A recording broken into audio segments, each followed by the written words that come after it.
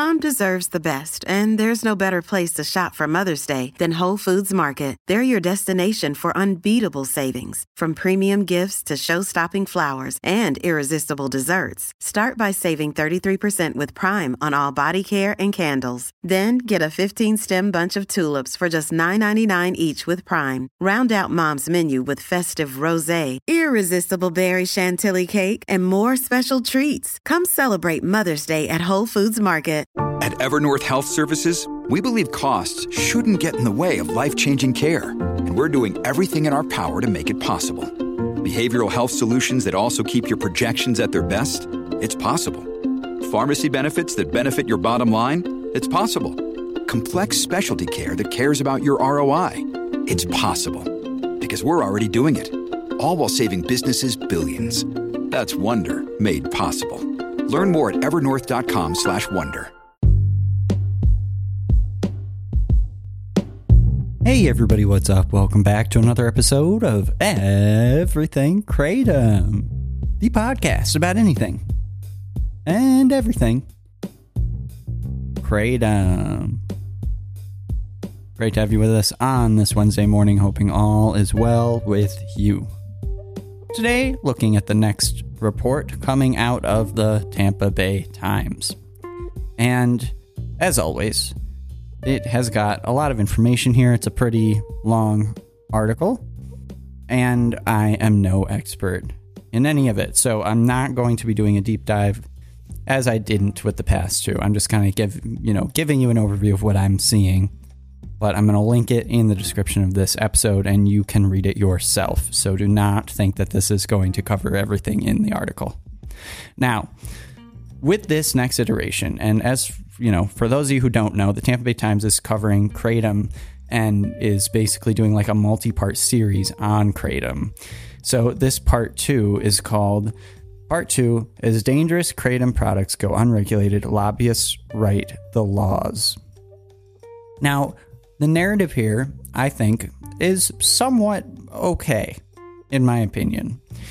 Lobbyists do write the laws. As with anything, lobbyists are the ones writing the laws, and I think kratom is in it's no exception, but actually I think that it's very much emphasized.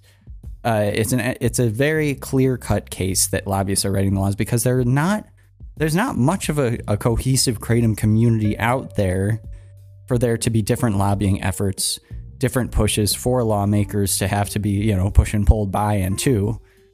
And that the American Kratom Association really is the main player in town. And so whatever it is that they are saying is going to be more or less what's pushing and pulling state proposed legislation and national and local. So I think that they're totally right there. Lobbyists are writing the laws. Now, Matt Cadow, who's like the main strategist at the American Kratom Association and is the public face of it, really, de facto, he has a history in kratom consumer stuff, but also just consumer stuff in general. He has a history in consumer rights, selling rights, not as much on the safety side, in my opinion. I think that there is certainly a questionable aspect as to how much of an interest there is in these Kratom Consumer Protection Acts in protecting consumers as much as protecting the sales. And that's something that should definitely be scrutinized and looked at. So I agree with them on that front as well. Most everything in the language always makes it so that there's just more of a possibility of selling something.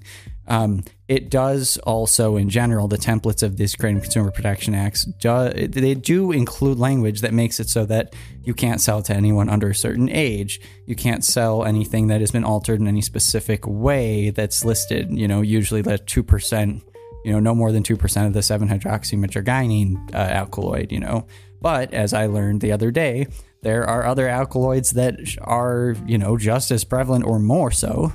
What is it? Speciosiliatine. I can never remember how to say any of these things that are not mentioned in these KCPAs and should be just as much so as anything else, honestly.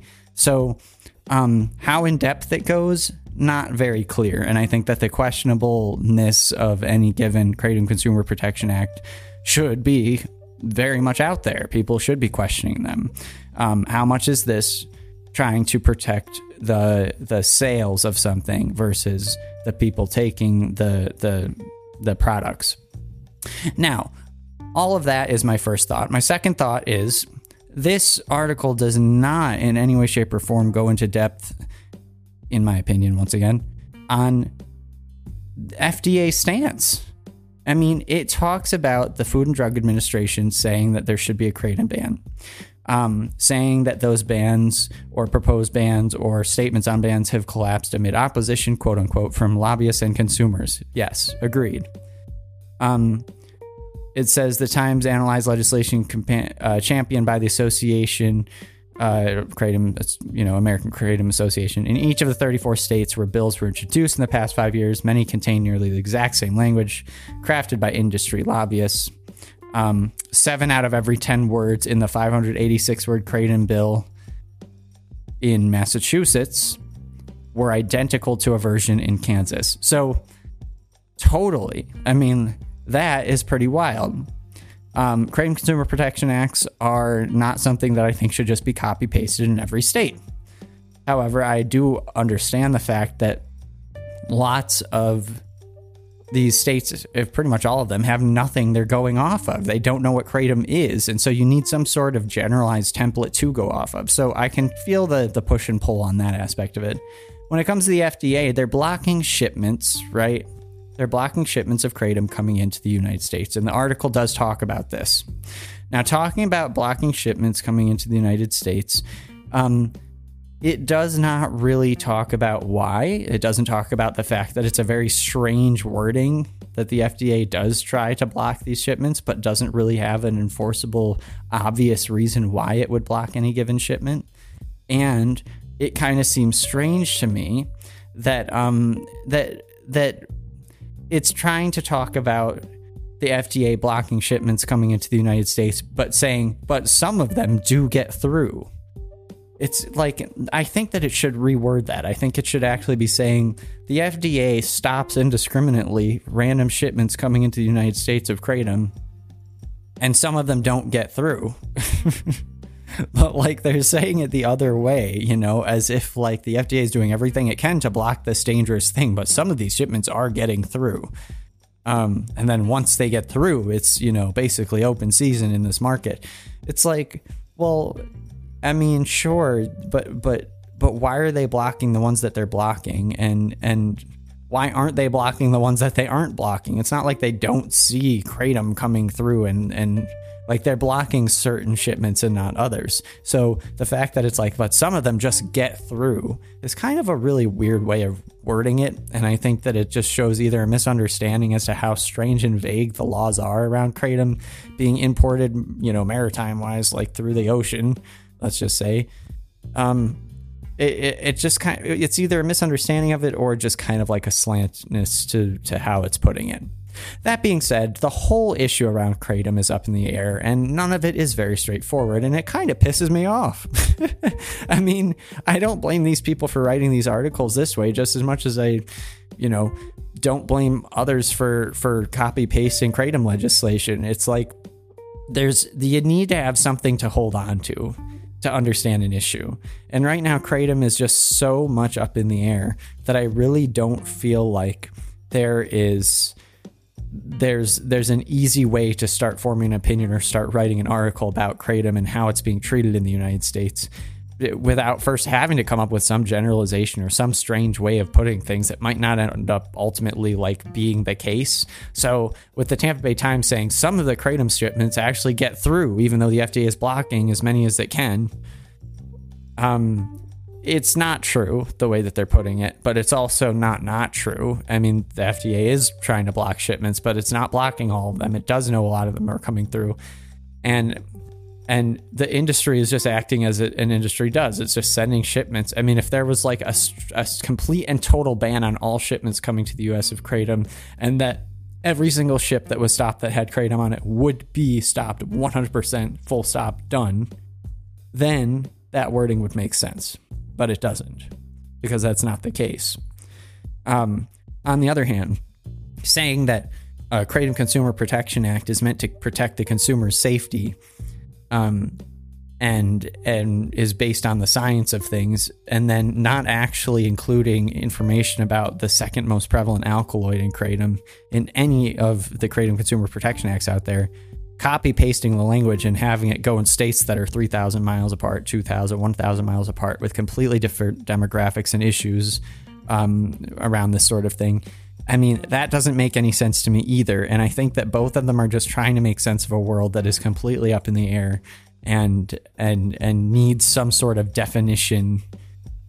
Not definition word-wise, I just mean definition, taking a picture and it's a blurry picture. It needs some more definition. It needs some more sharpness to it. And so they're trying to develop this more defined image of what kratom is and where we're at. They have a quote in here at one point saying, "It's totally a wild, wild west market. Buyer beware," said Christopher McCurdy, a kratom researcher at the University of Florida. You never know what you're going to get in this business. I think that that's right. And I actually know that this researcher is doing a lot of work around kratom.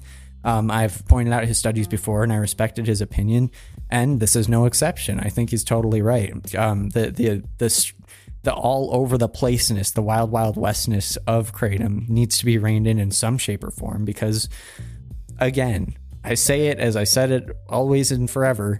I don't want someone to be able to buy kratom that's called Purple Da Dunk Da Funk Powder Twist Special Magic Dust written in magic marker on a Ziploc baggie. I think that that's messed up. There is no Purple Da Dunk Da Funk, Purple Dunk Da Funk Twist Magic Green Dust kratom out there. That does not exist. So whoever's writing it is writing something that's not really a thing, and I don't trust them. All this in saying, I'm glad that they're doing this work. I think that it's worth reading through this. I think there's a lot more focus on the fact that this American Kratom Association lobbyist push should be questioned, and that it's not questioned enough, which I completely agree with.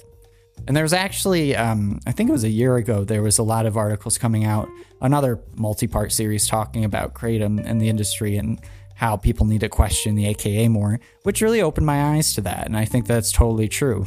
There's a lot of questionable history around people in the AKA, private flights, past affiliations and associations and connections with lobbying groups and firms and product sales departments that have nothing to do with consumer safety whatsoever.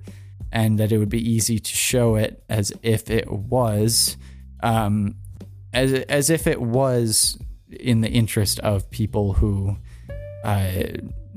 basically who take a product, you know, as if it was in the interest of those who will be unsafe otherwise. So totally all over the place. I'm not making very clear sense as to what my take on this is, because I think that that's kind of the problem. And I think that it's exposing that aspect of the problem 100%. I think that some of how it's exposing that goes against its own point that it's trying to make. And then I think some of the way that they're exposing this, you know, this blurry picture of kratom and the kratom industry is going for the points that they're trying to make. Ultimately, at the end of the day, I think we find ourselves in the same place so far. Kratom products need to be well-defined. They need to be tested. They need to be reined in certain ways. We also need to not have the FDA putting forth a ridiculous image of what kratom is and isn't when they don't know the half of it, nor do they want to.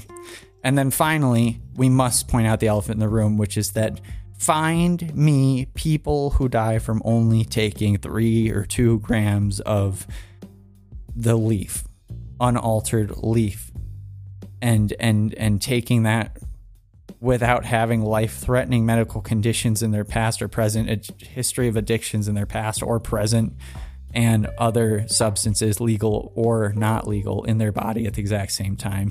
Find me 20 people in that situation, and I will change my tune. I'll change my view on this. Until then, I don't see it. I do not see any reason to focus on kratom as a deadly threat to America, any more so than I see anything else being a deadly threat to America that is in and of itself unaltered and just, you know, being itself. However, the industry is not kratom. Altered kratom is not kratom. And I don't trust the industry or altered kratom. And I totally am on their side on that. So at the end of the day, all of the noise is not just noise, but it is ultimately noise when it comes to whether or not kratom is safe or not. I don't think that any of this is helping me understand whether or not kratom is safe. I think what it's helping me understand is how against or for the interest of any given person buying kratom the industry is, the lobbyists are, and the FDA is, and basically anybody else who is big enough to influence how things are done. Vendors, labs, countries, all that. So there you have it. It's not a clear picture. It's difficult to understand. That's life. Now you have to think about it, you know? That's kind of my take so far. Still, I'm following this. I appreciate the work they're doing, and I'm going to read through this in more detail once again. And I'm not covering this in totality, so definitely check it out and read it yourself. All right, everyone. Be back as soon as possible with another episode, and hope you all are enjoying my rambling thoughts through this stuff. Thanks so much for listening. Talk to y'all then. Bye-bye.